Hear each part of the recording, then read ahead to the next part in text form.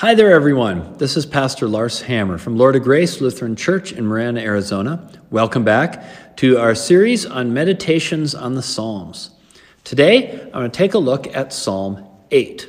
So we last time did Psalm 5. We're going to jump ahead to Psalm 8. Another shorter one, so I'm going to do a read through, and then we'll go back and take a little bit more of a look. It says, again, read the title. A lot of these Psalms have a title. Title is telling. It says, to the leader, according to the Gittith, a psalm of David. So it's another psalm attributed to King David, the warrior king who was also the poet and the spiritual guide. So here it is. We'll read through it. O Lord, our sovereign, how majestic is your name in all the earth. You have set your glory above the heavens. Out of the mouths of babes and infants you have founded a bulwark, because of your foes, to silence the enemy and the avenger. When I look at your heavens, the work of your fingers, the moon and the stars that you have established, what are human beings that you are mindful of them, mortals that you care for them? Yet you have made them a little lower than God and crowned them with glory and honor.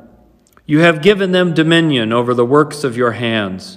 You have put all things under their feet, all sheep and oxen, and also the beasts of the field, the birds of the air and the fish of the sea, whatever passes along the paths of the seas. O Lord, our sovereign, how majestic is your name in all the earth.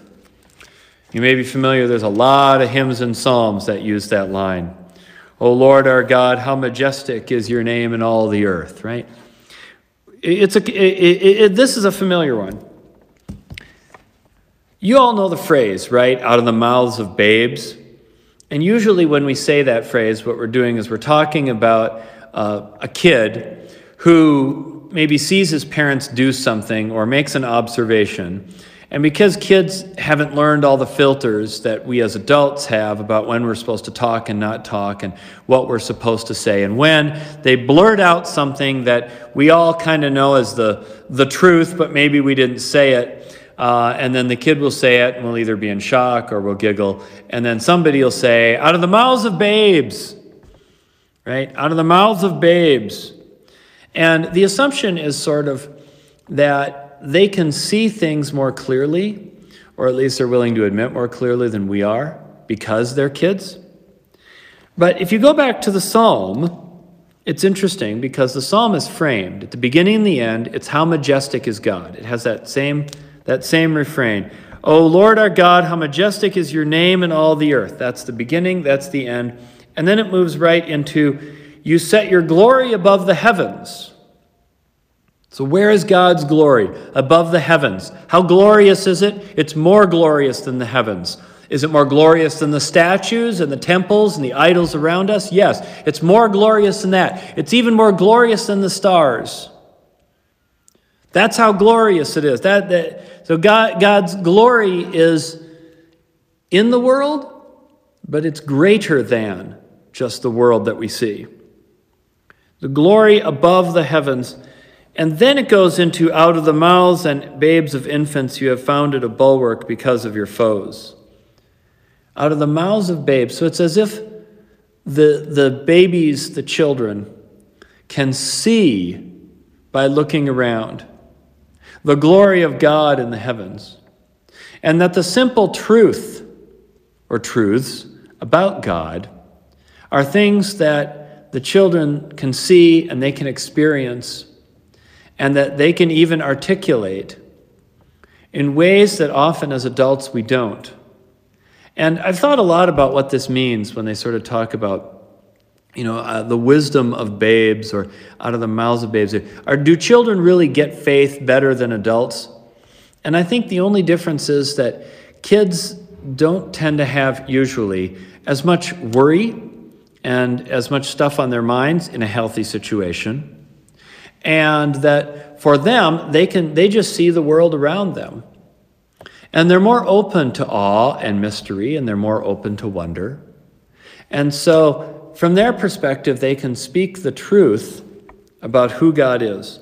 Now, this psalm is kind of a change because the previous 7 psalms have been very much about, Lord, I'm being persecuted, crush my enemies. I'm being persecuted, but I trust in you because you're going to crush your enemies. Now, it's shifted. This psalm is now about the glory of God, where people stand before God.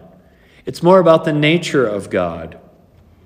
It keeps going with this talk about the babes. When I look at your heavens, the work of your fingers, the moon and the stars, what are human beings that you are mindful of them?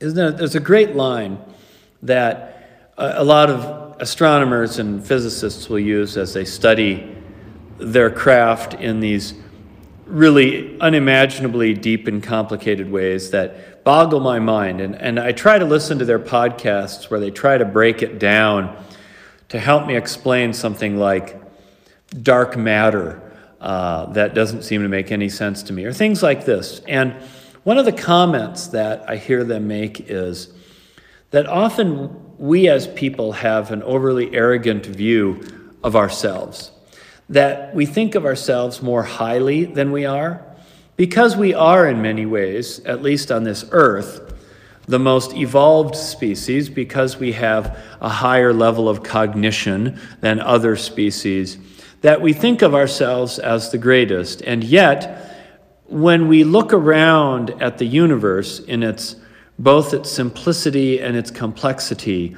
it's hard not to be awed by it and to start to think that maybe you aren't so special or you aren't so big. And even for ancient people, 3,000 years ago, writing poetry, they still had in them that sense, when they looked up at the heavens, that they could see and tell, they could tell viscerally at a deeper level, that I as a human being am not really that special in comparison to all this. And then when I compare all that to the Lord who made it all, who sits above it, whose glory shines in and through it, when I think of that and I look at people and all the stupid, horrible stuff we do, yeah, it makes sense that someone would say, God, why do you care about us? What is it about people that you bother with us? You know, we have wars, we kill each other, we exploit each other, we enslave each other.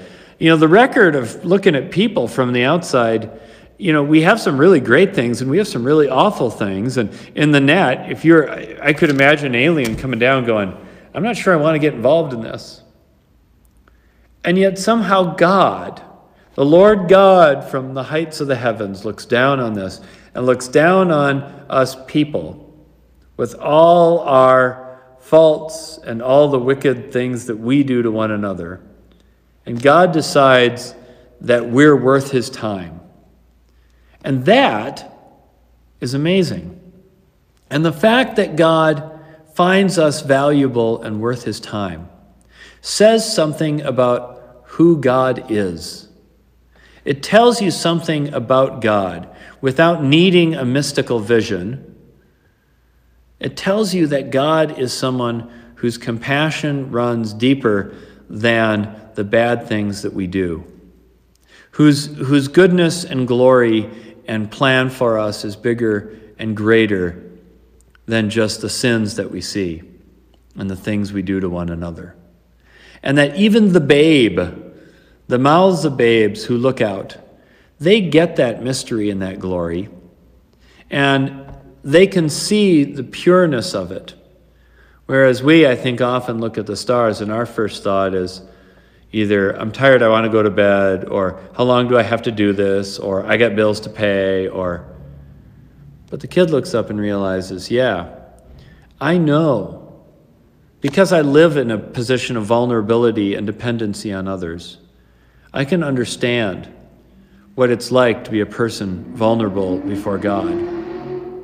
So, out of the mouths of babes, it says, out of the mouths of babes. So, that's Psalm 8. So, thanks for following along, everyone. Thanks for listening in. And I hope you'll tune in the next time as we look at the next psalm. So have a great week.